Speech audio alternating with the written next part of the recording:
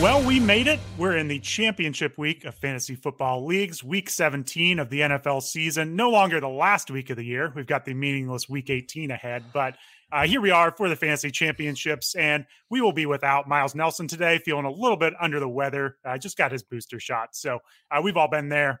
Get better, Miles. You got us to the championship. We may need to put you on the bench this week, but we've got some reserves to come in and fill in. So I'm going to be joined by Ryan Heath, as always. We'll be going through all the sit starts for the week. And yeah, it's going to be a fun week to get through because we have just about as much news as ever, and there's just going to be two of us. So Ryan, how you feeling about doing this a man down, going through, we don't have Miles to translate the COVID rules now. How are we going to get through this? Yeah, that was my first realization today when we started putting the show sheet together. I'm like, oh God, like I have to actually understand what these COVID rules are. I can't just rely on Miles at this point to just explain it to us. So hopefully we did our best and you guys will know what to do with regards to COVID, because I'm not sure I even do after putting this together. So yeah. Fun stuff. The NFL makes it real easy for us, changing rules midway through the season. So we'll get to that in a little bit. I did want to mention up top, I'm sure you've heard on other podcasts, seen it on ESPN and everything, that John Madden passed away this week. And I just wanted to mention like how big of a part of all of our lives he's been. I know I grew up, like when everyone references Madden, 1994 is one of the big video games. I was 10 years old back then, so I was in prime video game territory, especially for football. So I'm secretly coming up on being an old man here, but we'll talk about that later. But I've been playing John Madden, video games my whole life. I think most of our kind of fond memories of Thanksgiving football kind of goes back to John Madden. John Madden and Pat Summerall just entertaining us during Thanksgiving football. Now we get a lot of like Lions games and they're not so exciting anymore, but just a lot of fond memories around John Madden. And I just thought it was worth bringing it up. We don't stray too much from fantasy football here usually, but he was a big part of all of our lives. And I always, a lot of times when celebrities pass away, you kind of feel sad. You think about, just what could have been if they, things ended too soon. And John Madden, I'm just kind of, I'm just happy when I think about him, like all the funny things he's done, all the telestrator stuff he did, talking about turduckens, like it's just all happiness, I think, when I think about John Madden. And that's a really nice feeling. And I wish he would have stayed around longer, but he had a full life. And I think we're all probably better off as football fans having listened to John Madden for all those years. So Ryan, I don't know if you have the same thoughts about John Madden, but we're going to miss him, but it was a fun ride while he was around. Yeah, I agree with everything you said, Eric. Personally, I'm more of the generation where my only really engagement with John Madden has been through video games. And of course that those are fond memories, as you said. The only thing I'll add is there's a lesson we can all learn from this situation. And that's when you type something into Twitter, just read it twice or three times and maybe think about, like, is this going to turn me into the main character of Twitter today? Like, do I really need to show everybody how smart I think I am by comparing video games and concussions? I don't want to get too into it, but yeah, that was pretty frustrating to read this week. Yeah, if you missed it out there, there were a few tweets on going around Twitter, critical of John Madden somehow playing into concussion safety. When actually clips are coming out of Madden, pretty early on. I think it was Jim McMahon suffered a concussion, and John Madden was like, he shouldn't go back in the game. Concussions are serious business. There's quotes of Madden talking about little kids' safety, and they shouldn't be wearing helmets and tackling when they're little kids. So I don't think anyone in the NFL is guilt-free when it comes to the concussion issue throughout the years, but to try to blame John Madden for this is pretty outrageous. So we are going to keep the thoughts very positive here on John Madden. And getting back to the video game, I would have to say that during my high school years, I wasted several weeks of my life on that game. We had a 4-person franchise going just about at all times, and there was constantly a game of Madden going on in the house. So John Madden will be missed. And on a side note, hopefully they can make the video game a little better nowadays. That would be great, but I digress. So, all right, let's get into the fantasy football news for the week. And we're going to start with the COVID news. The NFL has changed its COVID rules once again. Most importantly, players could play after testing positive if it has been at least 5 days and their symptoms have improved. vaccinated players may test out before the 5-day window. It sounds like we basically transitioned to the stage where there's random testing on Mondays. After that, it's kind of self-reporting symptoms or close contact type stuff. But if somebody doesn't go on the list early on in the week, they're generally safe. And then it seems like players report their symptoms throughout the week once they're on the list. And if they say they're symptom free, they can get off. So they've definitely loosened up. The 5-day window is a big thing. I think probably the days of multiple week absences due to COVID is probably over, except for these serious cases where players are really sick. And we've seen a lot of those come out this week too, of several receivers saying that it really wiped them out for a couple weeks and they're still not feeling the same. I think Allen Robinson said he lost 10 pounds from his COVID stint. So obviously those are still going to keep players out for a while, but it sounds like quicker returns are on the horizon for the most part. We could discuss if that's a good or a bad thing for probably an hour, but we'll skip that for now. So let's stick with the fantasy football news. This is just in time for Carson Wentz. Based on these rules, he may be able to play Sunday if his symptoms improve. Ryan, what do you think this means for the Colts? Because this is a pretty big domino to fall here if they have their quarterback or not. Yeah, it's going to be huge for the fantasy football implications of both Jonathan Taylor and Michael Pittman. I mean, you're probably not interested in playing Wentz regardless, other than in Superflex. But for Taylor, this is the difference between possibly a ceiling game and a floor game for him. I don't know if I like his chances to be a top 5 player at the position this week if Wentz is out and Sam Ehlinger is under center. And as for Pittman, this really is make or break for him. I don't think he's even a viable wide receiver 2 without Wentz. So it's going to be really important to see what Wentz ends up being able to do. My guess is that his symptoms are going to miraculously improve on Sunday morning. I think that's probably a story we're going to be hearing a lot this week. But I guess only time can tell. Yeah, it sounds like there's some intervention with medical professionals when they report their symptoms, but I think if it's not outwardly visible, these guys are all going to magically feel better. I agree with that. So, yeah, I've got Pittman like wide receiver 22. That even feels high with Wentz. He would plummet down, probably down into the low 30s if Wentz would miss, I would say. And as far as Jonathan Taylor, like we're starting him, I think regardless. I can't imagine he falls much lower than RB like 7 through 9 range, even if Wentz is out. Does that sound about right to you? I mean, you'd have to be really stacked to not be playing Jonathan Taylor, regardless of who the quarterback is. They could probably put the punter out there. Yeah, I agree. You're playing him either way, and they're definitely going to lean on him more if Wentz can't play. But just what it means for the offense as far as the number of red zone trips that they might have is really concerning. But yeah, either way you're playing him, it's just where are your expectations going to be at type of thing for him. Yeah, because he's the RB1 with Wentz probably, and without, that is a drop off. So, okay, well, we'll keep an eye on that. That's going to have big implications, but I think I agree with you. I would not be surprised to see Wentz out there come Sunday. So, and that is one nice thing about this week. We have all Sunday games, no Thursday, which is why we are coming to you a day later. Not even any Saturday games. So you should have a lot more of your information ready on Sunday to make these decisions. It won't be as tricky as trying to decide on your Thursday start sit decisions as usual. But as always, our sit start article is out on the website right now. Please check it out. We'll have full in-depth breakdowns of every game, different staff member for each one. I contributed this week to the Dolphins-Tennessee matchup. And then, as always, I will have my rankings out by the time you listen to this. So check those out. Send us messages on Twitter. If you're not in our Discord, think about joining. But we're always happy to answer any questions. This final week is really team specific. So it's sometimes it's a little hard to give broad fantasy advice. So feel free, ask us away any questions that you have. So let's get into the streamers for the week. Ryan, who are your favorite streamers at quarterback, tight end, and defense? Yeah, so at quarterback, this is a pretty obvious week. We have Trey Lance at 20% rostership on Yahoo playing the Texans. It seems very unlikely that Jimmy Garoppolo is going to play based on these injury reports that we've seen, no matter what Kyle Shanahan wants to get us to think. Lance himself, he last started in week 5, and in that game, he had 16 rushing attempts for 89 yards. So if you tell me that a quarterback's going to have 16 rushing attempts, I would start him over a lot of guys, even in a championship week.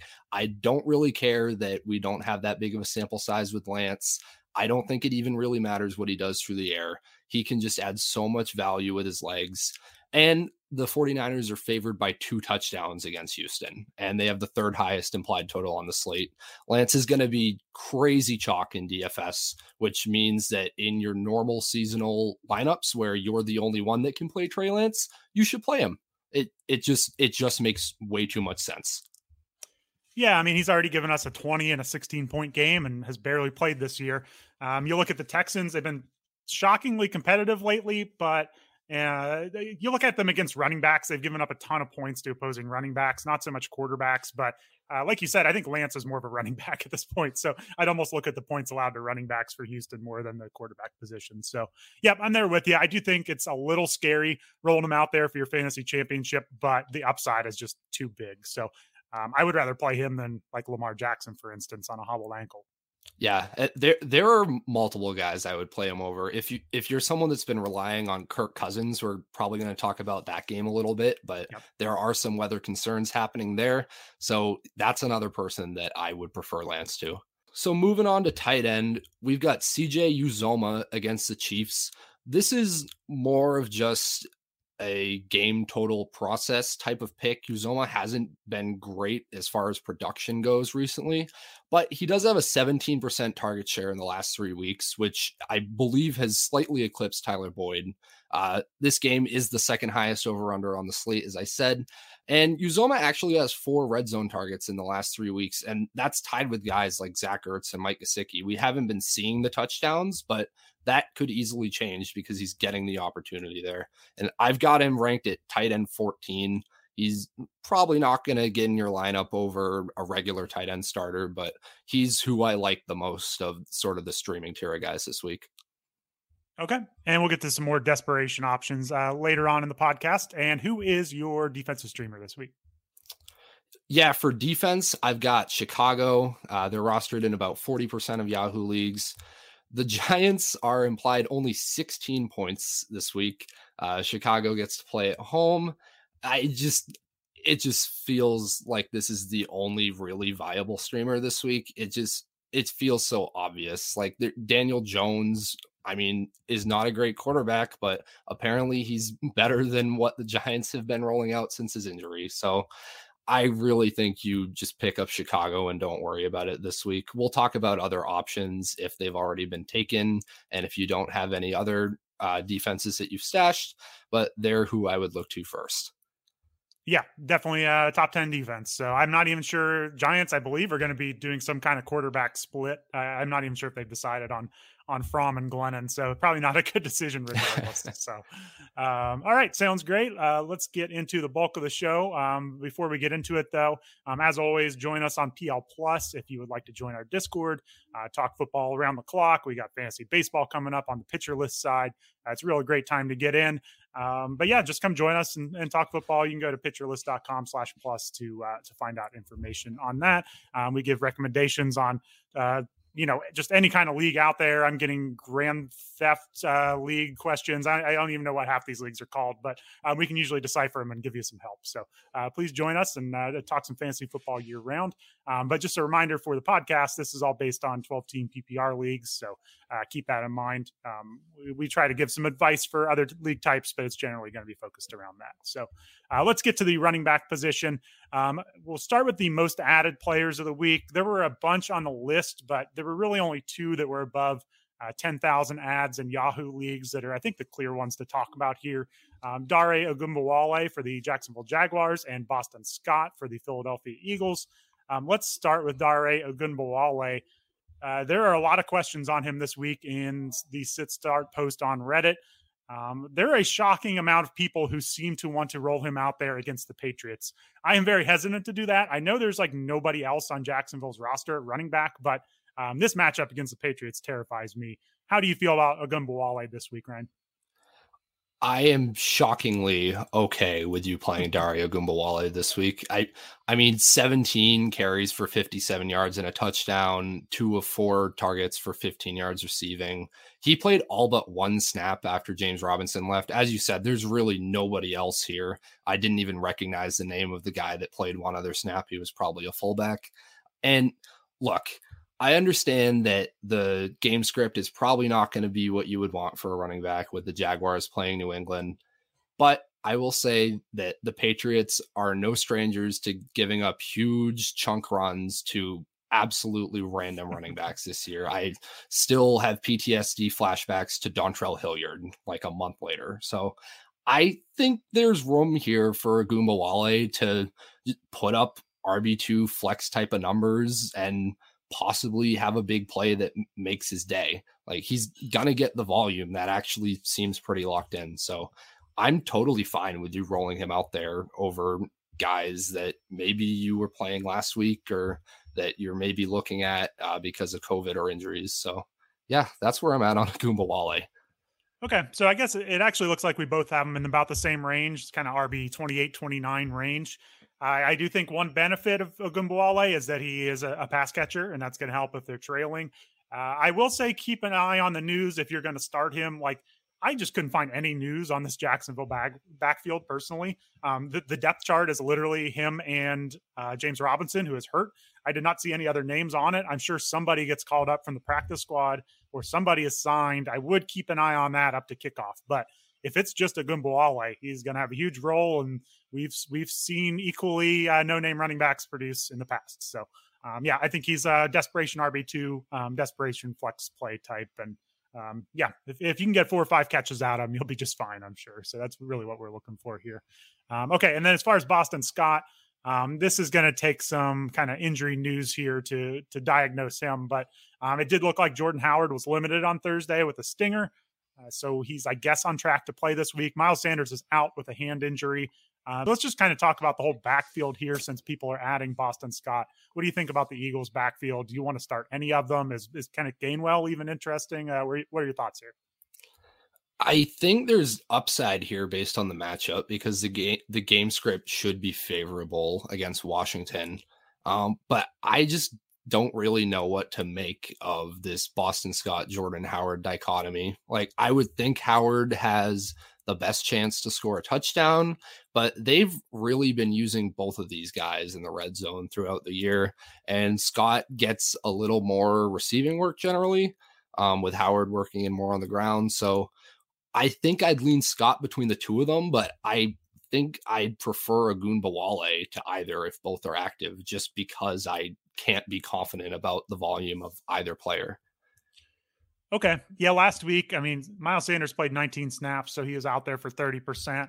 It shook out 35 for Howard, 32 for Scott. So it's kind of a three-way split, but we're going to remove Sanders from that equation for sure. So I think I've got Jordan Howard a couple spots above Ogunbowale just because of the touchdown role. I know they're both getting shots, but Howard has produced pretty well when he's given the opportunity.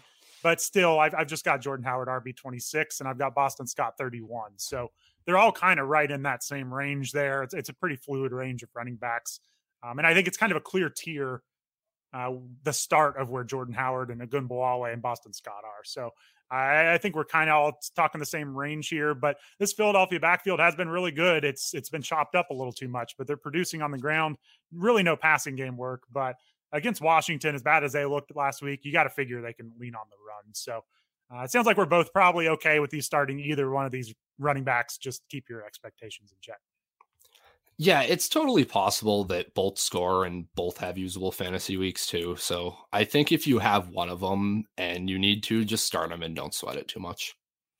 Yep. And it seems like Gainwell is just kind of an afterthought at this point. He kind of went away once they stopped throwing to the running backs and throwing in general so much. So there's not really a lot of room for him right now, I would say. Okay, those are the two most added players at running back in Yahoo leagues. So let's get to some injury news here.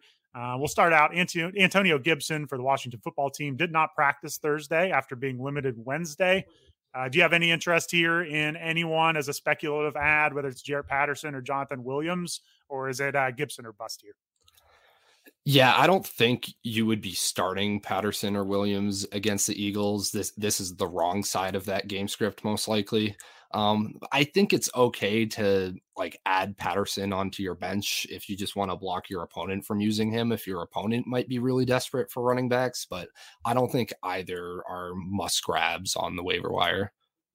Yeah, I think I would prioritize Patterson first. I have Antonio Gibson RB19 right now, ahead of some pretty decent names. That was kind of before the injury news came out.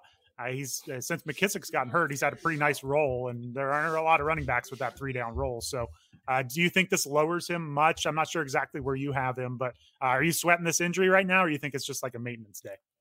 Yeah, I also had him at RB19 before that injury report came out with his hip injury. It does worry me some. I have him on multiple championship rosters, so I'm sure I'm going to be sweating it all weekend. But ultimately, I think if he's out there, you play him because he's played through injury plenty this year. He has produced at points, even when he's been hurt with his turf toe. And we know that if Washington can, then they're going to run the ball. Hey, they even use Gibson on like a dump off that he ran in for a touchdown against the Cowboys. That was pretty much the only good thing in that game. But it did happen, and maybe it'll continue. Yeah, that was one of the games I watched for what we saw, and he was having an okay game until it just got completely out of hand and they benched him wisely. So hopefully they saved him a little bit for this week, but we will see. Keep an eye on Gibson. Another one for the Jets, another COVID list. Tevin Coleman is placed on the COVID list. Nobody's going to be starting Tevin Coleman, but does that just increase your confidence in Michael Carter at this point? Yeah, it definitely does. I'd had Carter ranked at about RB26, but he's going to go up from there with Coleman being out because it seems like he's just going to dominate the volume here. Not that he wasn't going to anyways after his performance last week. But yeah, I think you feel good about him as an RB2 at this point. Yep, agreed. I am at RB24. He came back last week and played 74% of the snaps. We're not seeing that check down volume that we saw with Mike White back in the day, but he's still a pretty productive running back. And it is a tough matchup against Tampa Bay for sure. But maybe that'll force them to lean on the passing game a little more and he'll get some check downs. So, yeah, I think Carter probably, I don't know if he bumps up a whole lot. He's kind of at the start of a tier, I'd say, but definitely locked in as an RB2 for you if you need him. So, let's get to San Francisco here. Elijah Mitchell is limited with knee injury, which is a positive development for Mitchell. He's on his way back, it appears. He has a chance to play this week.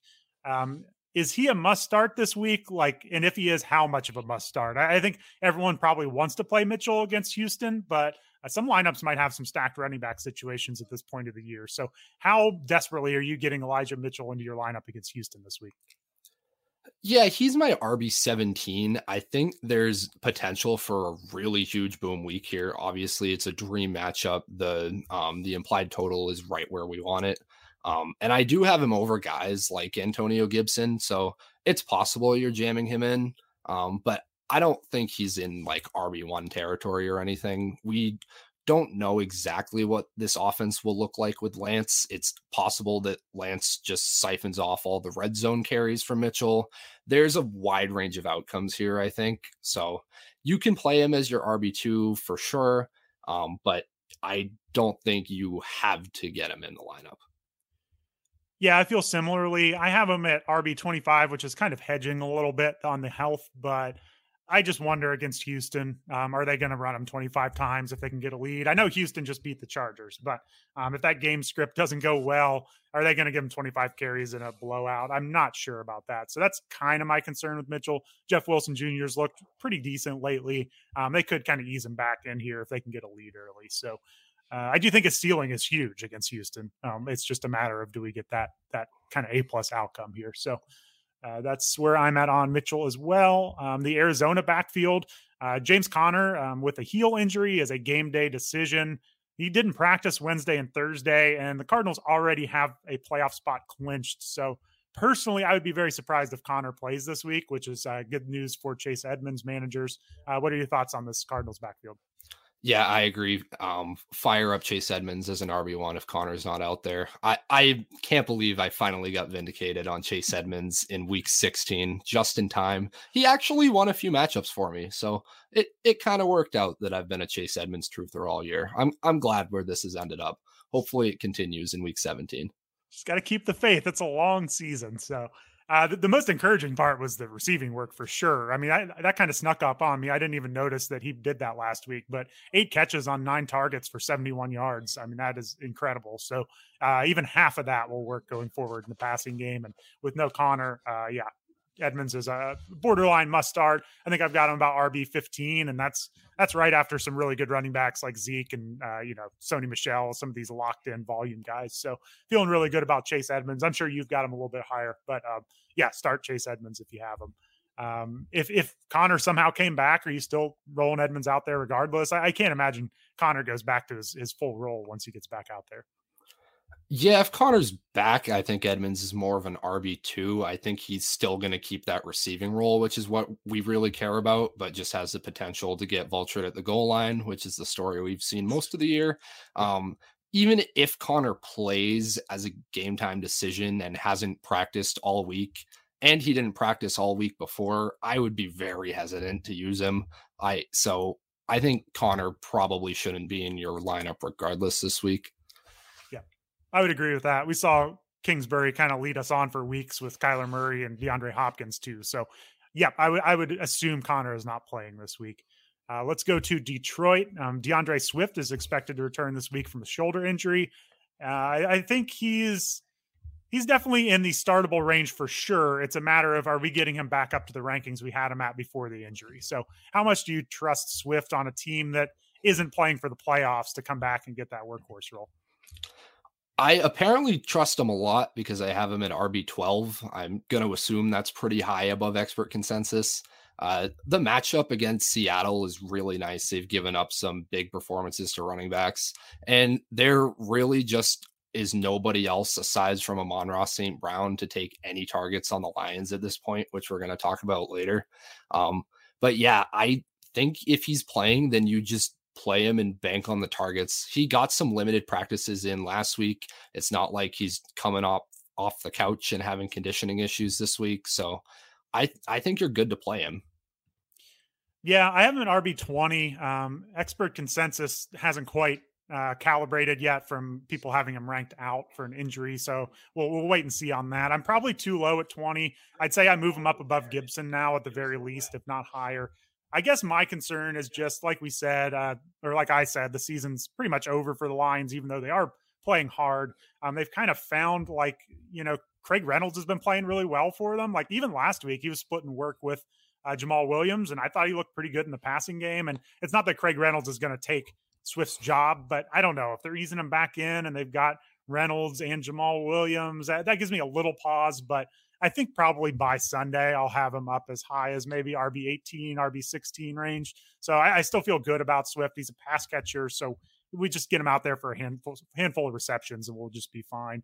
Seattle's given up the second most PPR points to running backs. So I agree with you. It's a good spot. I'm not quite as high on you, but he's definitely a starter this week. So let's get to Kansas City here. Clyde Edwards-Helaire did not practice on Thursday, unlikely to play with a shoulder injury. I'm just kind of assuming he's out for now. How high are you ranking Darrell Williams? Because I may have gone overboard here with Darrell Williams, and I need you to maybe talk me down a few spots on him. I think I might have also gone overboard. I don't know where you have him, but he's my RB10. This game is just so interesting to me. Like I want to play as many players as I can in this Kansas City Cincinnati game. It's huge over under. Like there's just so much opportunity for fantasy scoring here. And Williams has performed when CEH has been out. I'm not worried about Derek Gore. He's like the biggest meme player at this point. It feels like everybody wants to make sure that they know who Derek Gore is and that he is a running back for the Kansas City Chiefs, even if he's not related to Frank Gore. So I'd fade the Derek Gore noise and just play Darrell Williams. Don't worry about it. All right. Yeah, I'm right there with you. I got him RB11. So the Bengals linebackers are banged up. They may be getting Logan Wilson back, but Pratt was put on COVID IR, I believe. I don't think he's come off yet. He's been playing really well at linebacker. The linebackers are where you can exploit the Bengals. Their secondary is pretty decent, but I think this is going to be a big Travis Kelce game and a big running back, whether it's running or catching passes out of the backfield. But Darrell Williams, we saw that passing game work previously when CEH was hurt. He had a 9-catch game, a 6-catch game. Like, he looked pretty good in the passing game. We knew they're going to trust him more than Gore as a pass catcher, as a pass blocker. So I just think we're going to see a lot of Darrell Williams here. I could see 5-6 catches out of him and a touchdown, and that gets you pretty high up towards RB1 territory. So yeah, I'm right with you. Let's play Darrell Williams this week, not overthink it too much. Are there any like shocking names you have him ranked above this week? Because I've got him above Ezekiel Elliott. I don't know if that's shocking anymore. But yes, I would rather play Darrell Williams than Ezekiel Elliott. I have him above Zeke too. I've got him above Edmonds and Swift, who I'm both really high on. I have him above Ronald Jones. I always find a way to be the low person on Ronald Jones, though, so that shouldn't be that surprising.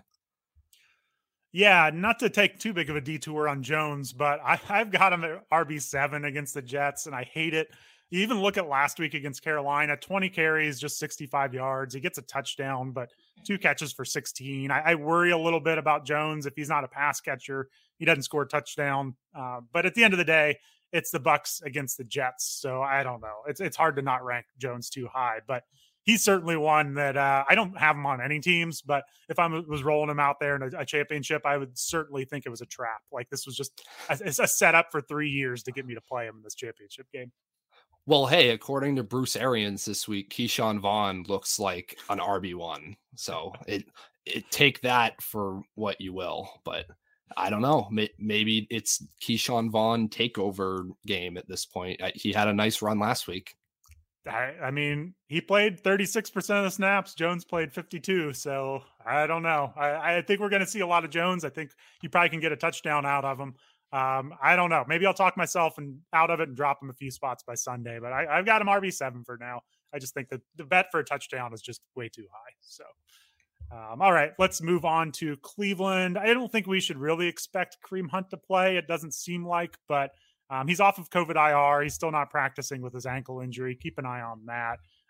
It's just Nick Chubb here, right? We're not going any further down this offense than starting Chubb. Yeah, literally just start Chubb. Don't even consider the Browns other than that anywhere, please. Yeah, and I'm always a little low on Chubb, and I've got him RB4 this week, so he's in a great spot this week. Pittsburgh's run defense is not what it used to be. So for the Rams, Darrell Henderson is on IR, I believe an MCL injury. It's pretty much all Sony Michel now. I know Cam Akers is potentially coming back, might see some work this week. That's awesome. It'll be nice to see him before we have to make big decisions on him in drafts next year. But we're not really taking Akers seriously from a workload perspective right now, right? It's just all Sony Michel.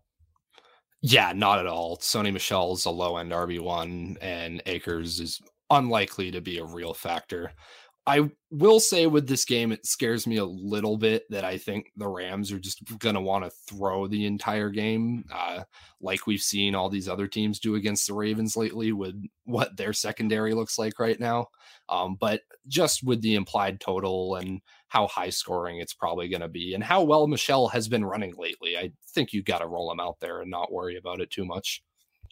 I agree, but that was why I ranked someone like Darrell Williams ahead of him, was the matchup.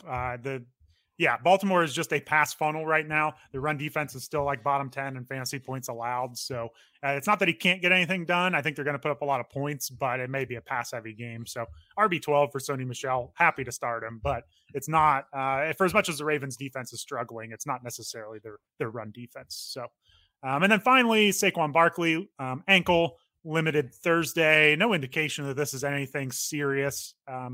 Do we think, though, at this point, Barkley is better left on your bench if you can help it? I mean, is this injury just a red flag here, or is it just like a maintenance day? I think it's probably a maintenance day, but just talking about Barkley, I agree with you that I think it might be time to leave him on your bench if you have any other like realistic options. I have guys like Michael Carter, Boston Scott, AJ Dillon ranked above him. The one I was really kind of waffling was Dare Ogunbowale. Would I play him over Saquon Barkley? has not been good. I mean, and Devontae Booker has realistically been outplaying him the last few weeks.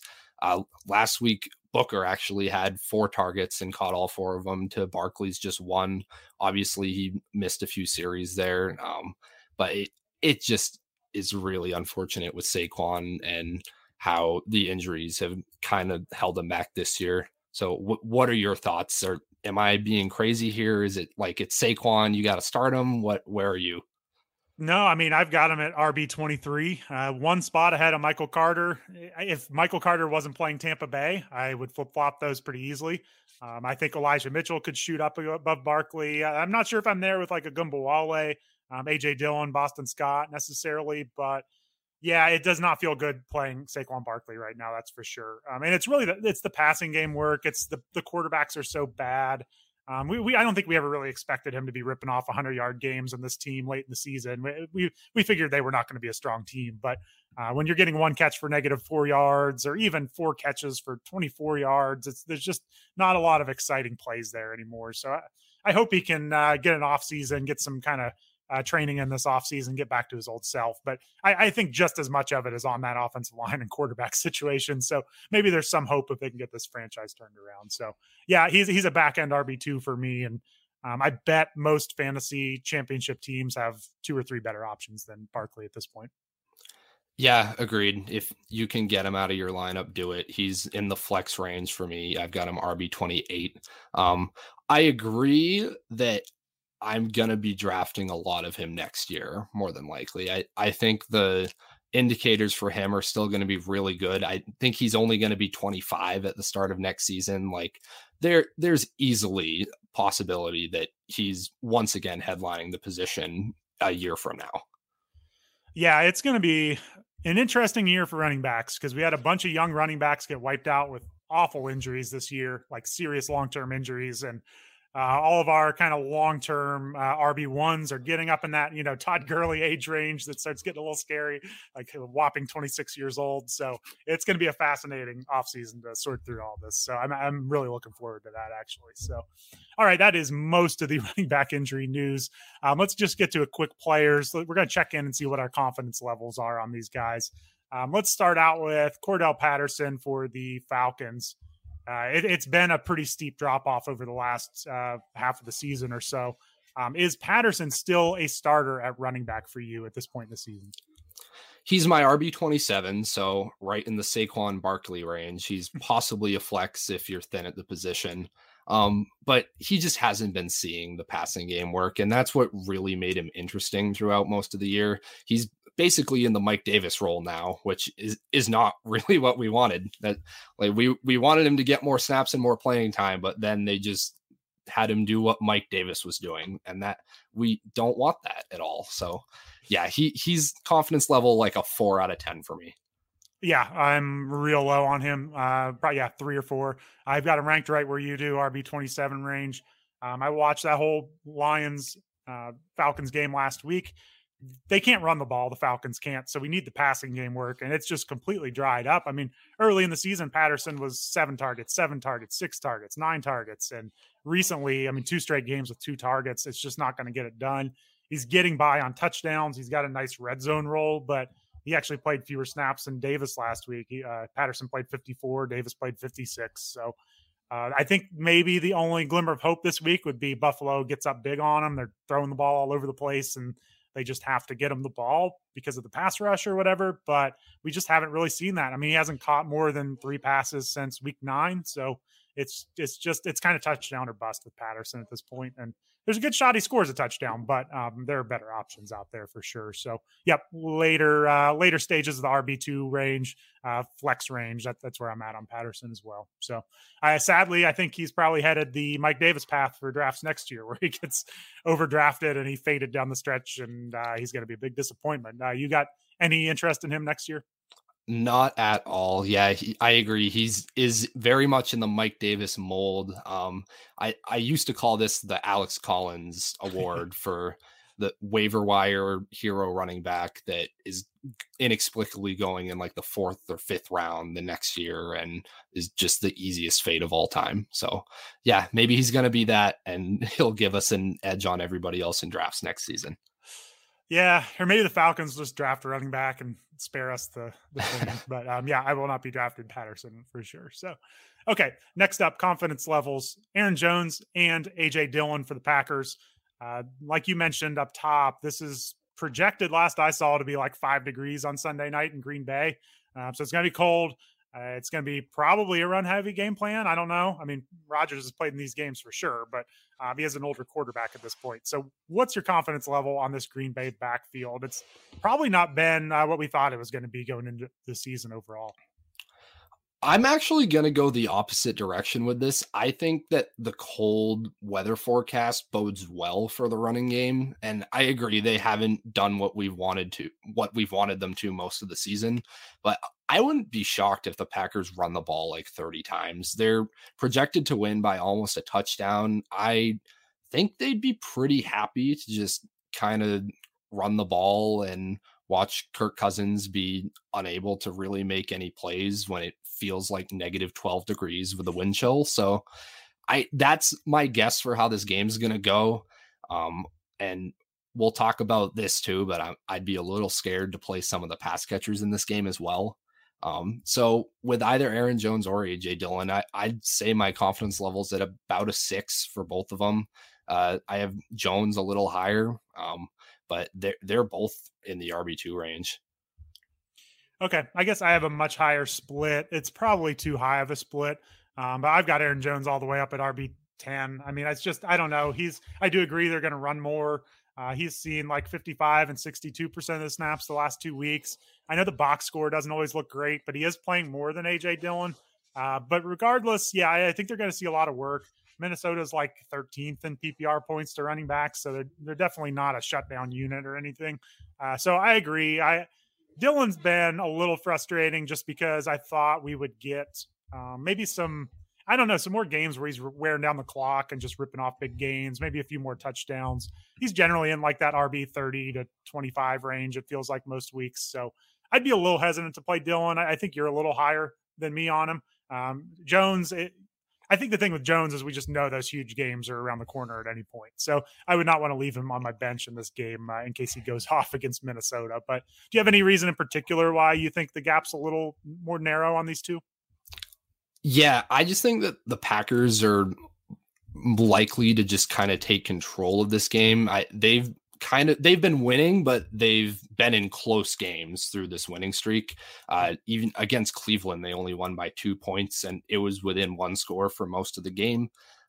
So I think what they want to do in their ideal scenario is have Jones play in the beginning, and once they are up by a score or two, then have Dillon kind of salt the game away. But they just haven't been in a position to do that so far.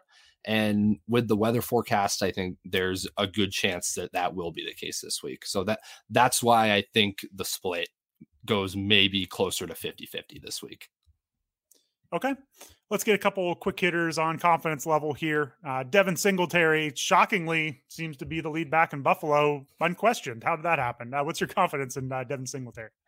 Yeah, he's like a 7. Play him against the Falcons for sure. I mean, he's getting red zone opportunities now. There's not a lot not to like with Singletary. He's involved in the passing game.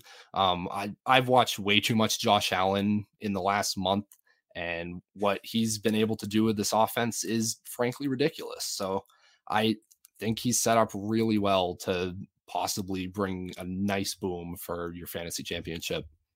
Yep, I agree completely. RB21 for me, kind of right after a really strong tier too, and he gets the Falcons at home. So all good things there. So feeling good about Devin Singletary. What about Rex Burkhead? Any interest in getting Rex Burkhead into a championship lineup?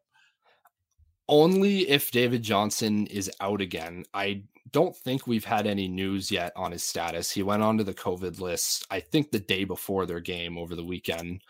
So if he's back, then no, you're not playing any Texans running back. But if it's going to be Burkhead getting all the volume, then I think again that he's kind of in that like Agumbawale, Barkley, Cordero Patterson range. Like, sorry, that's where the flex plays are at the position at this point in the season. It feels very postmodern, like looking at this list of names that I have ranked RB 25 through 32, but he's in that mix. Yeah, it's pretty outrageous. I talked about this game a lot on the What We Saw podcast, but Royce Freeman was being used a decent amount. He had 35% of the snaps. Burke had 62. I'm not super high on Burkhead. He's more like RB 35 for me, but I do think if you were a zero RB roster where it went south, you could play him.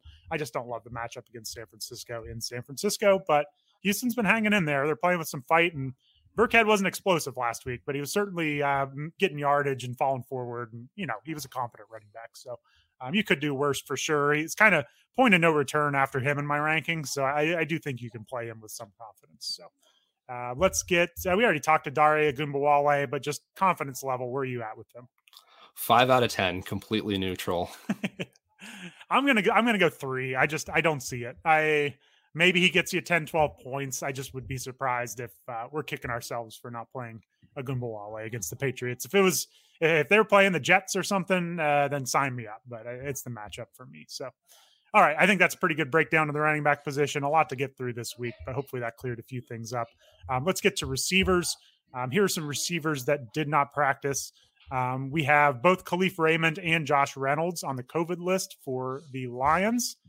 Josh Reynolds has been pretty involved in that passing game. So what does this mean for you? Not only just with those receivers on COVID list, but also Jared Goff did not practice on Thursday. We may be looking at another week of Tim Boyle. So what do you think about this Lions passing game? Yeah, so I've kind of been the pessimistic one on Amon-Ra St. Brown these last couple of weeks, especially with Goff having not played last week, but I've been proven wrong. I have Amon-Ra St. Brown at wide receiver 22 this week. I think I need to boost him up even more given this news that he's basically going to be the only one in that passing game. Even if Swift comes back, there's still plenty of targets for him to earn. The Seahawks give up a lot of receptions to slot receivers this year. So I think it's a great spot for both him and Swift, really. Like they're kind of similar plays. I would almost expect similar fantasy output from both of them. Yeah, I've got Amon-Ra St. Brown at wide receiver 18. Again, I watched a lot of the Lions last week. He's not going to get confused with Jamar Chase or even Jalen Waddle, but he's a really good slot receiver, and the ball's going to find him. They don't really have anyone else to throw to with Hawkinson out, and Swift may be a little limited. We'll see. But, yeah, I think the volume is there for St. Brown for sure. And below them, I mean, that just wipes out the receiving core. Reynolds was playing 79% of the snaps. Raymond 68 last week. So there's not much left after St. Brown. So he's going to get a lot of work. And he juked a couple defenders, made him fall down last week on his route running. So I do think he's a good player. So A.J. Brown did not practice. Hopefully it's a rest day. If A.J. Brown doesn't play this week, I think I'm just done because both Julio Jones and Nick Westbrook-Ikhine are both on the COVID list. And with no Derrick Henry on this team, I think A.J. Brown had about a 45% target share last week. It could be like a 75% target share this week. So I hope A.J. Brown's out there. I'm not even sure if you have much to add to this one. Just get well soon, A.J. Yeah, not much to add. You're almost talking me into watching the Titans this week. So I really hope that 75% target share A.J. Brown is what we see. Yeah, I love A.J. Brown. He's one of the more fun receivers to watch in the league. So another receiver we need this week, Antonio Brown, did not practice Thursday with an ankle injury. He was limited Wednesday. I would expect they find a way to get him out there. We're not even sure if Mike Evans is going to be back. I'm not really sure what his status is, but we're already without Godwin. Any thoughts on this Bucs passing game with or without Brown? Yeah, if Brown doesn't play, then I'm not even sure that I want to be playing Tom Brady against the Jets, as crazy as that sounds. I think at that point they would just run the ball with Ronald Jones and Keyshawn Vaughn like 40 times. Like, I don't know. It's not like they're going to need to like be urgently pushing it down the field to beat the Jets. So if these receivers aren't playing and it just seems like kind of a we're going to all take a week off type of game for the offense, then I'd honestly be a little worried. Like, Tampa Bay is still after seeding for sure. So not saying that the whole offense is going to be benched or anything crazy like that, but you really hope to see at least Brown or Evans out there. Yeah, and I got some questions in the Reddit Sit Start thread today about, like, are any of these other receivers interesting in Tampa Bay other than the big three? And I don't think they are. I mean, because we just can't predict who they're going to play. I mean, Cyril Grayson played 79% of the snaps last week. Tyler Johnson, who we kind of thought was the next man up, played 53 and didn't get a target, 53% of the snaps and didn't get a target. So I just don't think we can project at all who is going to get this receiving work other than Gronk. And they're getting Brashad Perriman back too from the COVID list. So I don't think you can trust any of these players in a fantasy championship other than Brown, Evans, if he was able to play, and Gronk. That's about it. Yeah, I think I'm going to need to log on to eBay and sell my Tyler Johnson rookie autograph patch card because from the opportunities he's had through some of the games this year, he just hasn't taken advantage of them. And it's unfortunate. I liked him as a prospect, but at this point, it might be time to face the music. Yeah. He had some kind of big catches last year down the stretch from what I remember. Yeah, I'm kind of surprised he hasn't been more involved, but they got a bunch of young receivers there, so we'll see what happens down the line. Elijah Moore for the Jets is 50-50 at best to play this week. Quad injury. He's off the COVID list, I believe, but still has that quad injury. Jamison Crowder with a calf did not practice Wednesday and Thursday after missing last week. So the Jets receiving core is basically like Braxton Berrios and Keelan Cole at this point. Any interest in anyone there? I think we're probably playing Moore if he plays, but are you even scared off of Moore at this point? I'm a little scared to play Elijah Moore, honestly. I don't think I ranked him this week because it sounds like he's worse than a 50-50. If I had to guess right now, I would guess he probably doesn't play. The Jets don't have a whole lot to play for right now.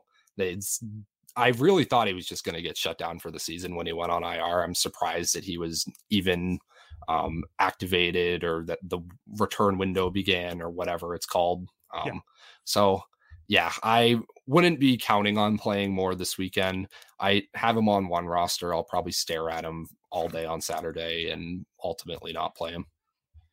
Could you talk yourself into Braxton Berrios? I mean, he's kind of a slot type option that could soak up some volume. Do you have any interest there? Like, I think I've got him ranked right now, wide receiver 47. So it's not that far away from being a flex play. He returned a kick last week for a touchdown, which obviously you can't count on that, but he did have 5 receptions, 37 yards, like maybe a little bit of volume here for Berrios. Yeah. Berrios has a few games this year that with inexplicable volume. I think week 1 he had like 9 targets or something. I think there are worse flex plays or desperation flex plays, than Braxton Berrios. I also have him at like wide receiver 45. That's only if like Moore is out and Crowder's out and that this receiving core continues to be empty though. Yep. But they're playing the Bucks, so they won't be able to run the ball. So there's a chance he's useful. If you're desperate, go pick him up and see what happens. For the Saints, Traquan Smith did not practice Wednesday with a chest injury. Not sure how severe that is. That could maybe make Marquez Callaway interesting. There's probably nothing there this late in the season, right? Taysom Hill to Marquez Callaway. That's probably not getting it done in the championship. Yeah, I have Callaway right next to Berrios in my rankings. Yeah. If that gives you an idea. Yep, I've got him 49. So Carolina's not the easiest defense in the world either. So, all right. Denver, Tim Patrick is on COVID reserve as of Wednesday. I believe he just went on there. That kind of maybe makes, some of these receivers in Denver a little more interesting. Is it enough to put them on the starting radar for you, or is it just Drew Lock, stay away? Yeah, not with Drew Lock. Sorry, but I still can't do it. There's no way that I'm talking myself into Jerry Jeudy or Cortland Sutton this week. Yeah, I've got Jeudy at wide receiver 43. I would actually rather play Jalen Guyton over him at this point, I think. I kind of like his deep role with Justin Herbert. So that's where I'm at with Jeudy, which I hate because I think Judy's a really good player. But maybe next year. All right, for the Giants, as always, they're all injured. Kadarius Toney didn't practice Thursday. It's a new shoulder injury after returning last week. So I probably would not count on him. I guess it's pretty much just Kenny Golladay at this point, and I believe I saw he has not scored a touchdown this year, so not much going on in New York. For Baltimore, Marquise Brown wasn't spotted at practice Thursday. No idea how serious that is, but keep an eye on that. Maybe you could uptick Rashad Bateman, but we kind of need to see who the quarterback is there anyway. In New England, Nelson Aguilar did not practice Thursday with a concussion. And then you've probably heard by now, but Adam Thielen is out for the season. That's going to be an uptick for KJ Osborne, who we'll get to in just a moment. But any of those last bits there that you're interested in watching for starts or sits going forward? Yeah, I think Bateman becomes interesting if Brown misses. We don't really know anything about his injury yet. It's possible that it's COVID and that hasn't come out yet. That feels like where my brain just always goes Yeah. to if someone's mysteriously missing practice. Um, so I mean, if it's really regardless of who the quarterback is, I think it's most likely to be Tyler Huntley this week. But we've seen Bateman produce with Huntley, so I think he's a flex play if Brown is out, and maybe even if he's in, because he had a nice touchdown last week. That was good to see. I think Bateman's going to be really good, especially next year. Yeah, and that's a good point. I mean, all these quarterbacks have looked pretty good. Even Josh Johnson played pretty decent last week against the Bengals. So, and they can't run the ball. Baltimore's not running the ball well. So there's going to be some passing volume. They're still in the playoff hunt. So they're not going to just roll over. So yeah, Bateman may be a good look if Brown is not out there. So keep an eye on that. All right. Just a couple players that returned to practice. Like we mentioned earlier, Mike Evans, he's back at practice from COVID. Also a hamstring injury. He was out there running routes, but they did say that he was very easily fatigued. So he joins Brashad Perriman back from the COVID IR list. But we'll see how that works out for Evans and Perriman. Maybe Evans needs another week, but he's got such a good touchdown role. We're probably playing him if he's out there. For the Chargers, they get Mike Williams back from the COVID list, as well as Jalen Guyton. That is going to be huge. They looked very limited with only Keenan Allen out there to catch passes last week. And then Gabe Davis and Cole Beasley are activated off the COVID list as well. That puts the Bills back pretty much at full strength in the passing game. So any comments on any of these high volume, high octane passing games that are getting back up to speed? I mean, yeah, as I said, it's pretty important, I'd say, for Mike Evans to be out there if Antonio Brown isn't for the Bucs. Those are the only guys you're interested in. For the Chargers, I don't know that I would be trusting either Mike Williams or Jalen Guyton in my championship. We've had such a roller coaster with Mike Williams this year that coming off of COVID, I don't think he's somebody I'm into. And with the Bills, Gabe Davis and Cole Beasley, I mean, Isaiah McKenzie played really well last week, but maybe he's just going to go away now. It's suddenly become pretty crowded. Emmanuel Sanders, I believe, got downgraded to did not practice today. So we'll see what happens there. That's something to monitor. But realistically, I think Stephon Diggs is the only Bill that I really want in my lineups for receivers. I think I would disagree a little bit with Mike Williams. I know Denver's not a great matchup, but I mean, he's getting 6 or more targets pretty much every week recently. Herbert can make plays. I know the COVID situation is tough. Some players do take some time to recover. So that's kind of unknowable at this point. But, you get to the point of the receiver rankings where we're like trying to decide about Brandon Ayuk or Devontae Parker or Terry McLaurin. Like, I don't think Mike Williams is any worse than any of them, and that's pretty squarely in the wide receiver 3 range. So I think you can play Williams. Tough matchup against Denver, but Herbert's talented enough to get him through it. Last time against Denver, Williams, 8 targets, only 4 receptions, 39 yards. So yes, there is a low floor there, 8 PPR points, but I do think most weeks, 8 targets for Mike Williams, you'd be pretty happy with your chances. So that's the only pushback there, but it is a little tricky coming off the COVID list for sure. Yeah, I guess I agree when you put it like that. Williams does probably slot in pretty nicely between like Parker and McLaurin. So that's like wide receiver 32 range for me. So I guess I'm comfortable with him there, but hopefully you have better options if you're in the championship game. Yeah. It feels like we're missing like a whole tier of receivers we can trust. I'm not sure where they went, but it dries up pretty quick. So, all right, let's get to a couple players I kind of mentioned up top that could still be hurting from their COVID issues. Allen Robinson and Tyreek Hill are both on record having been significantly slowed after having COVID. Allen Robinson said he lost 10 pounds. Tyreek Hill said he's exhausted in practice right now.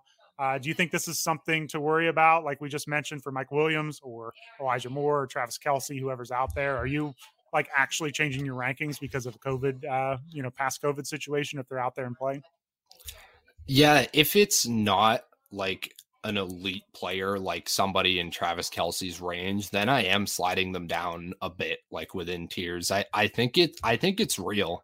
Like Amari Cooper is another example that comes to mind where he got COVID and came back and really for the next like 3 or 4 weeks, he just wasn't playing a full complement of snaps, like wasn't getting or commanding as many targets. He had a nice game last week, but that's almost a full month off of COVID. So I think it is something that should be considered. And again, it's hard to fully know like who has symptoms and who doesn't. Like this stuff doesn't always come out.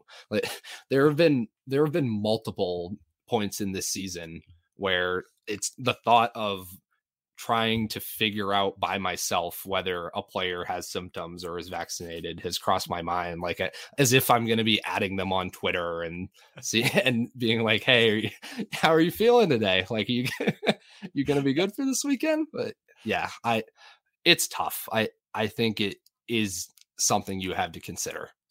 Yeah, maybe check their Instagram, see if they've been out in public or not. Definitely some detective work going on here. So yeah, I mean, it's just like, just like I'm sure everyone else in our own lives, we know some people who've had it and been just fine, and some people who've been wiped out pretty good from it. So you definitely kind of have to take it case by case here for sure, but it's definitely worth keeping in mind. So, all right, let's get to the most added receivers. There's really only one this week. The rest were just kind of players that maybe got dropped by teams who weren't in the race anymore and picked up.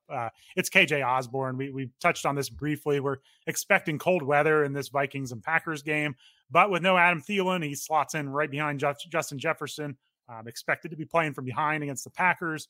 What is your kind of thoughts on KJ Osborne this week? Do you slot him into lineups, or are you maybe just better off just cutting him?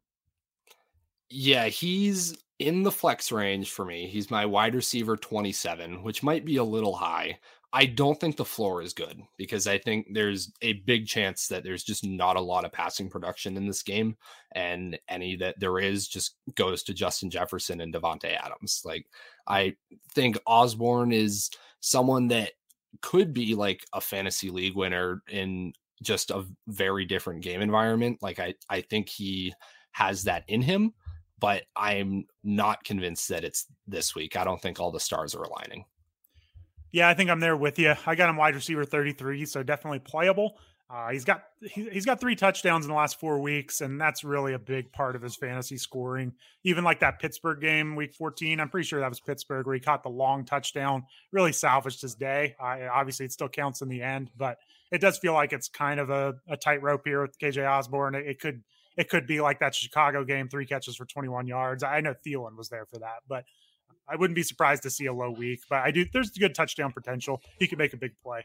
But yeah, I'm going to look for other options. Like I've got Tyler Boyd ahead of him, for example. I know Boyd's been down throughout the year, but he's kind of caught fire recently. I'd rather just go with the better offense and the better weather. So that's kind of where I'm at on Osborne. He's decent flex play, but probably not going out of my way to start him. Yeah, I agree completely. Like, why would you really? I do have Boyd below Osborne, but when you put it like that, I think they're almost similar plays. Like Osborne probably has a better chance to have a higher target share, but it's just such a better game environment for Tyler Boyd. Like the odds of him being the person to score one of the 50 million touchdowns that I think will be scored in that game are pretty good. So yeah, I would flip them in my ranks given what you just laid out. Well, I mean, Osborne does have fewer players in his way to target volume. So that's the upside for him. But yeah, I agree with what you said. If this was like, in Dallas or something in the Dome, like it'd feel a lot different than at Green Bay. So who knows? We'll have to keep an eye out on the rest of these games and see if there are any other weather situations popping up. But it's mainly that Green Bay one as of right now. So let's do a couple of quick hitters at receiver here, just checking our confidence levels on a couple of them.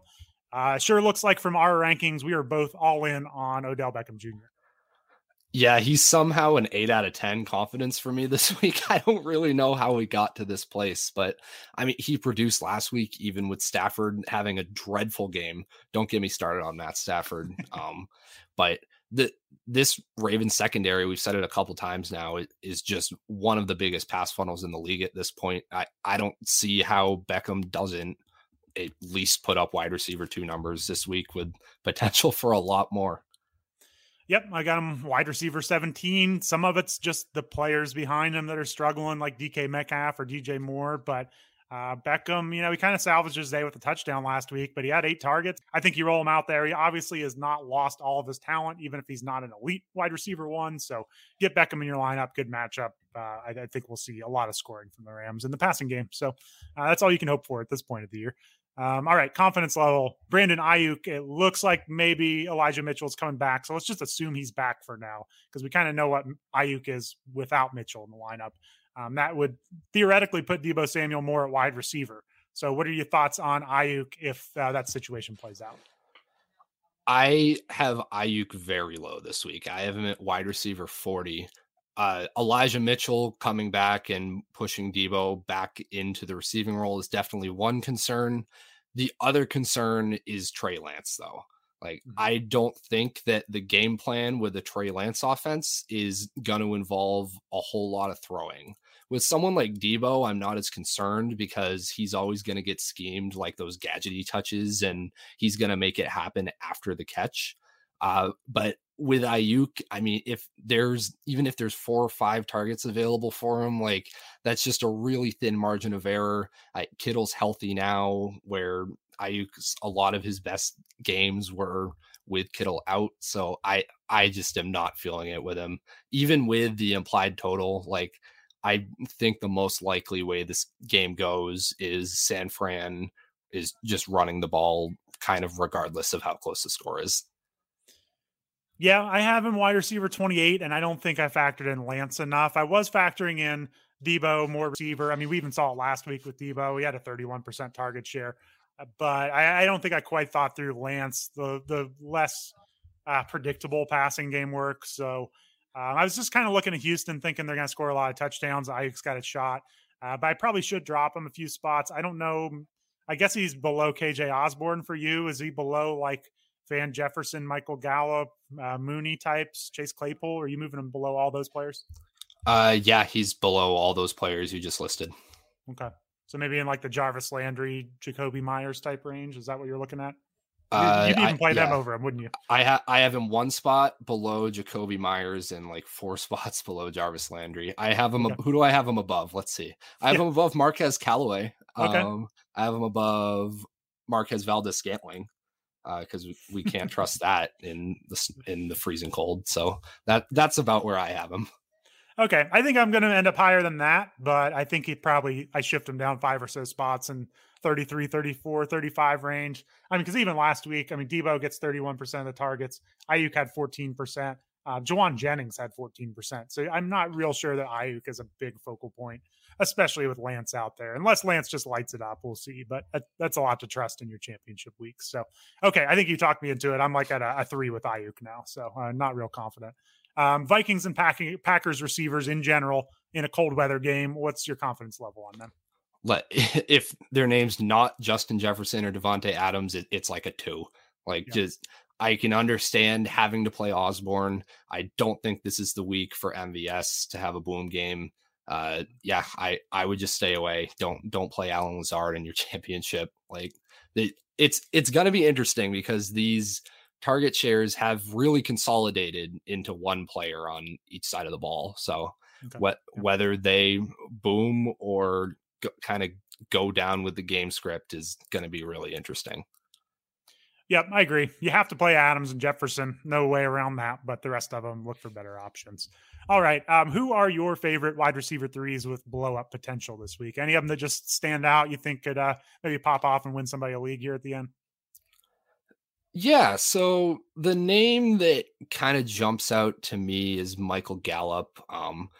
Very similarly to this Kansas City and Cincinnati game, I'm very interested in this Dallas Arizona game. I believe they have the highest or the highest over under on the slate. We saw the Cowboys offense get right as if it was. That was like more like get insanely over the top last week. And I don't think the game script's going to look anything like that. And Gallup wasn't really needed, obviously, but Amari Cooper had a good game. CeeDee Lamb got his in that game. I think that the pendulum could kind of shift to Gallup here against Arizona. I think they're probably going to be throwing the ball most of the game. It feels like a good spot for him. Yeah, I've got him wide receiver 35. I think the threat's always there for a blow up week. So yeah, I think I'm on board with that one. And his floor hasn't been that bad. You know, I mean, he's getting you close to 10 PPR points most weeks. So I think I'm on board with you there. One I like if you can stomach it, and it's tough because he gave us a goose egg last week. But Devontae Parker, I do think there's some upside against Tennessee. They've given up the second most PPR points to receivers this year. Parker gave us 0 last week against the Saints, but he saw a lot of Marshawn Lattimore, and they frankly didn't need to throw the ball against the Saints. So that kind of game script, I think you can explain that away. But Parker was, I mean, he was like double-digit points pretty much every week before that. So he had scored between 8 and 18 PPR points in each of his previous 8 games, I believe. So I don't know. Parker was pretty consistent there. This is a game where both teams are fighting for the playoffs. Waddle's been great, but they do need other options. And actually, Tennessee's been pretty good against tight ends. So I don't know if this is a Gesicki game. So I think Devontae Parker's got some upside. He's always a threat to score a touchdown. If you can stomach that goose egg from last week, I think Parker could be a decent play this week. Yeah, I agree completely. I see Parker and Gallup as pretty similar plays, actually. I have them ranked back to back, Parker at 32, Gallup at 33. Okay. Yeah, Titans Dolphins could be a sneaky shootout this week. The Dolphins just are likely going to have to throw, and Tennessee has given up a lot of points through the air. So it feels like the factors are coming together for Parker to lift anybody up that he didn't drown last week. Yeah. I mean, and Tennessee's really good against the run, like you mentioned. So they're going to have to throw it. So, yep, I think that is mine for the week. I kind of wish it could be Van Jefferson, but I don't know if I can trust him at this point. But it's a really nice matchup against Baltimore. So I wouldn't be surprised if he caught a long touchdown. So we'll see on that one. All right, let's get on quickly to the other positions here. Quarterback, let's start with some injury news. Lamar Jackson didn't practice Thursday with his ankle. He was really hobbling around Wednesday. It's not looking good for Jackson at this point. Are you trusting Huntley if he came off the COVID list? So are you going to trust Huntley against the Rams? That's an awfully tough matchup. It is a tough matchup, and that's the only thing that really gives me pause. So I would probably rank him right around like QB 14 or 15. I think he's in like that Justin Fields, Russell Wilson, Taysom Hill kind of range where you're really just hoping for the rushing production, and he's most likely going to provide it. And I mean, game script wise, they are going to have to throw. You might get a lot of attempts out of him even. So I think there are worse plays at QB this week. I'd prefer Trey Lance though, just on game environment. Yeah, I think he probably slots in the top 16. I had Lamar at QB 14, and that's, with me expecting him to be pretty limited. So, yep, I think I'm same range with Huntley. Jared Goff didn't practice Thursday with a knee injury.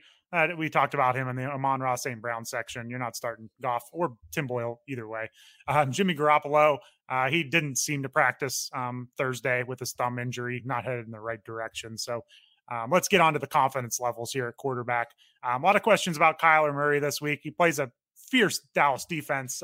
Since Miles isn't here, I'll go ahead and admit it. I think Dallas is my favorite defense to watch in the league. So I don't want to give him the benefit of gloating over that. But Dallas's defense is a ton of fun to watch. And we had a lot of questions about Kyler Murray. So how confident are you in Kyler Murray against this Dallas defense? Before I get into Murray, I just want to agree with you. They are super fun to watch. Before kickoff on Monday, I was texting with a friend and kind of arguing about Trayvon Diggs and how impressive of a season he was actually having. And we were kind of going through all the QBs that he'd picked off this year to see if it was just like crappy QBs or legitimate QBs. Pretty good mix of both. He's picked off guys like Tom Brady and Justin Herbert. But he literally, like whatever it was, like the first play of the game when the first defensive snap he took, when he gets that pick, I just text my friend. I'm like, that did not take long. Like why were we having this conversation? And then it just instantly added another one. That was a super impressive play. They had a cool camera view from kind of behind him, and he was playing off of McLaurin like he knew exactly what was coming and just ran the route for him. It was very impressive. And then they got 3 or 4 pass rushers that can just blow you up. So, Miles, hope you're not still listening. Dallas defense is awesome. So, all right, Kyler Murray. I've got him QB 8. It's kind of at the end of the tier of elite quarterbacks. It's just because of his rushing ability. What do you think about Murray this week? Yeah, I like him too. He's my QB 11, but I honestly could probably push him even higher. Like, people might complain like he didn't play great last week. He still had like 22 fantasy points. Like Yeah. he just gets it done for fantasy. If you have him, you're probably starting him. Yeah, and I had someone asking about him or Joe Burrow, which I know Burrow just lit it up, but I mean Murray's got 5, 6, 7 top 10 QB finishes this year. Super impressive number. Burrow is more like 3. It's just that rushing ability is just such a big difference maker. So I'm going to be playing Kyler Murray when in doubt. So sounds like we're both probably about 7 or 8 on Murray. Sounds pretty good. Taysom Hill against Carolina. How are you feeling about Hill coming off the COVID list this week? A little worse because he's someone where if he's physically limited at all, then that really does make a difference. Unlike a lot of these QBs, like he's gonna put most of his fantasy value on the ground.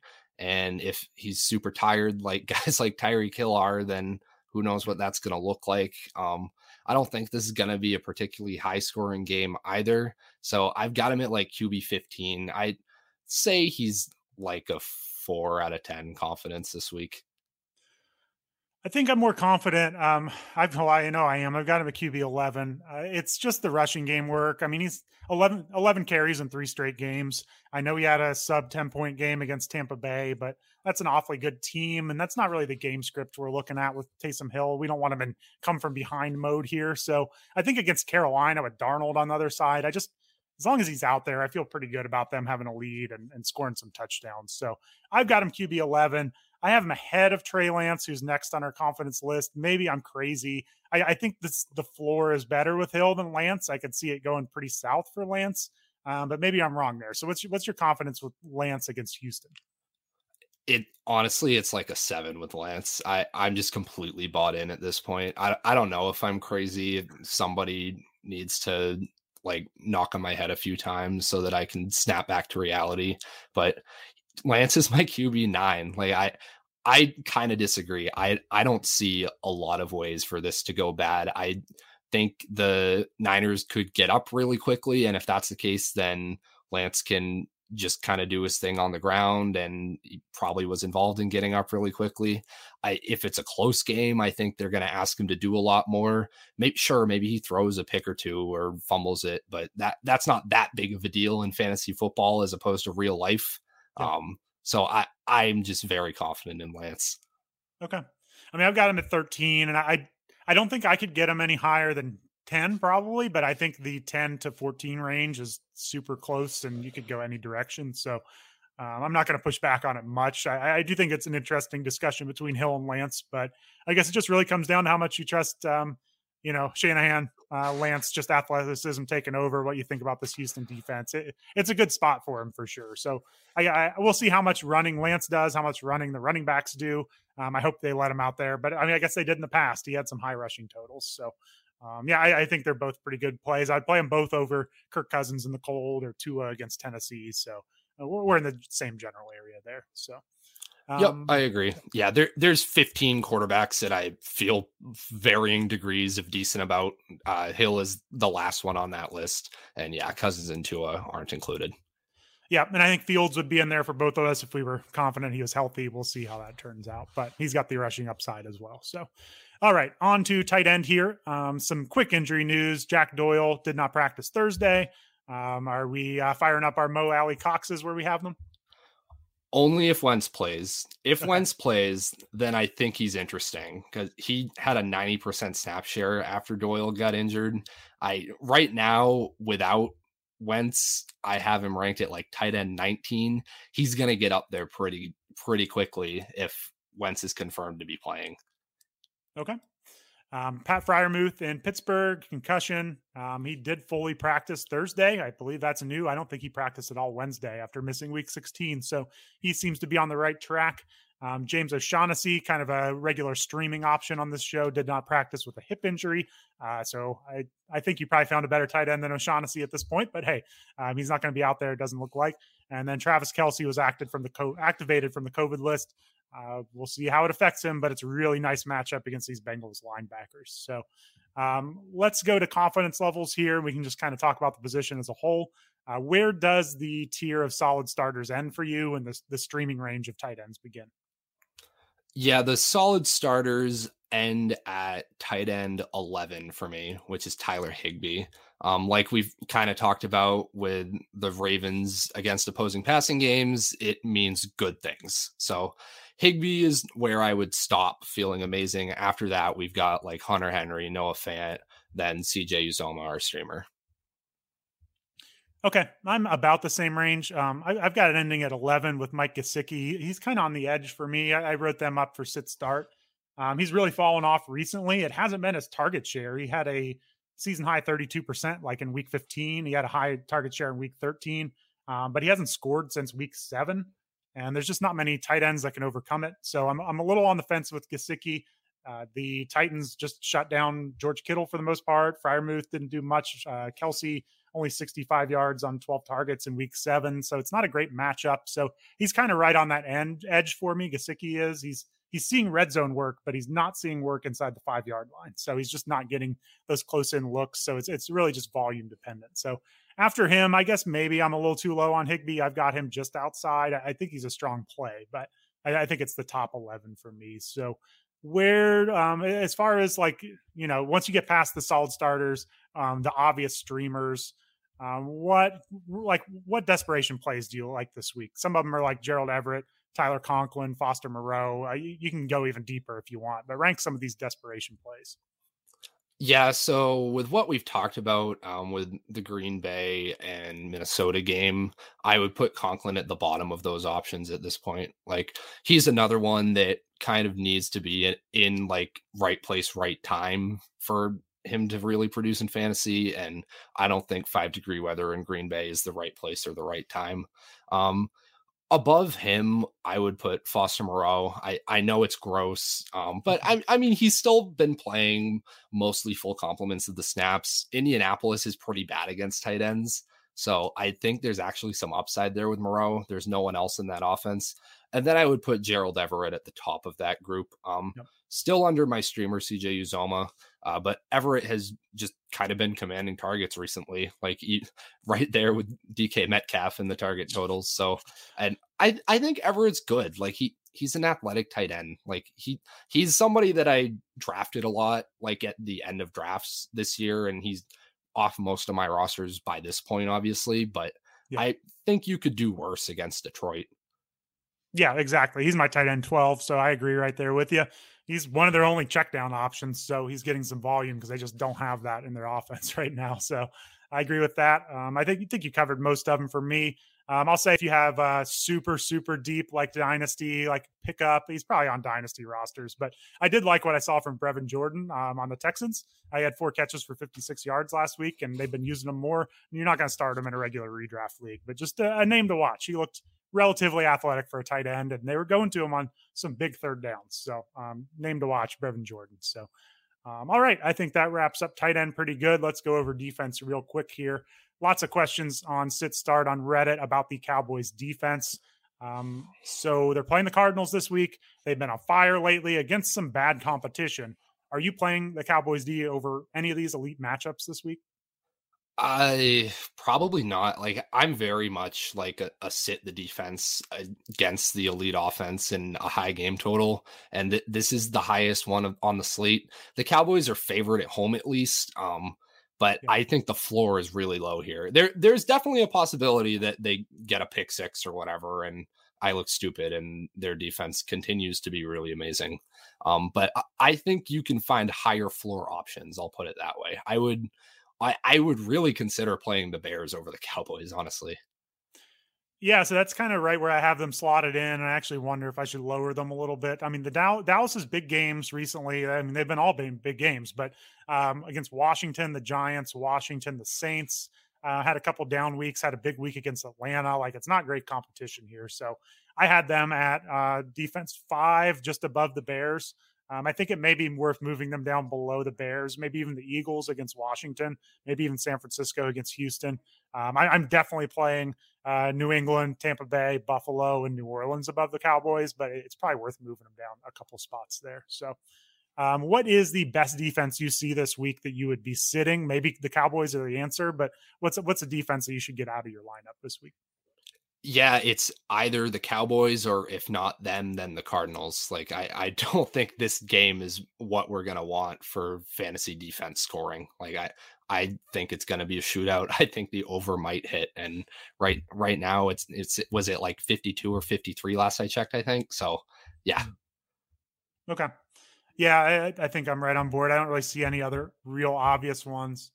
So yeah, I think about the Cowboys. I think they're hot enough you can play them. But yeah, I'm right on board with you there. So, all right. So let's go through some desperation options here.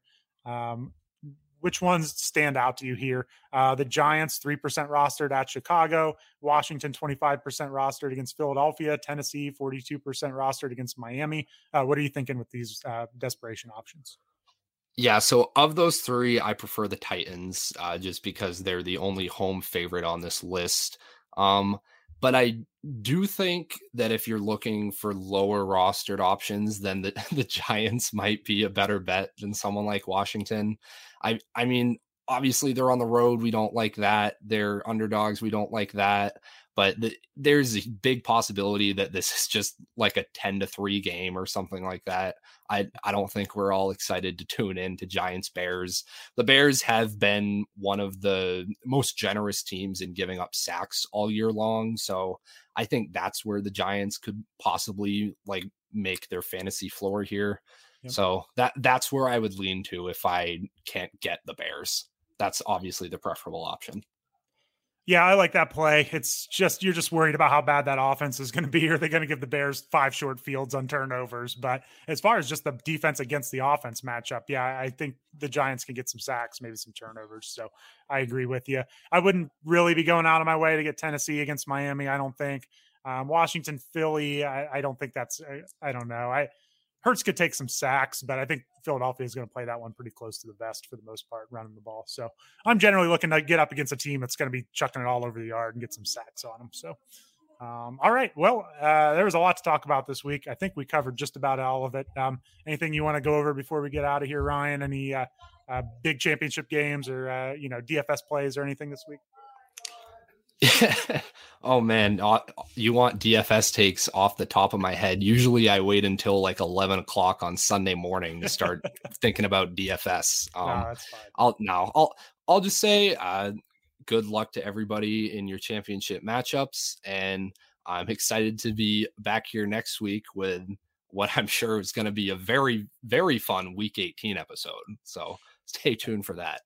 Yep, we will be here next week. We'll see how seriously we take it. There may be a lot of joking and some segments, and we'll try to at least tell you which teams have something to play for and which teams are going to take the week off. So we'll get you a start. You may have to take it all the way to setting your rosters on Sunday, but we'll help you out along the way. We're not going to leave you at Week 18 if you still have a league out there. So, yep, thanks for listening, everyone. Good luck in your championship matchups. Hope you win some money this week, and I'll talk to you next week.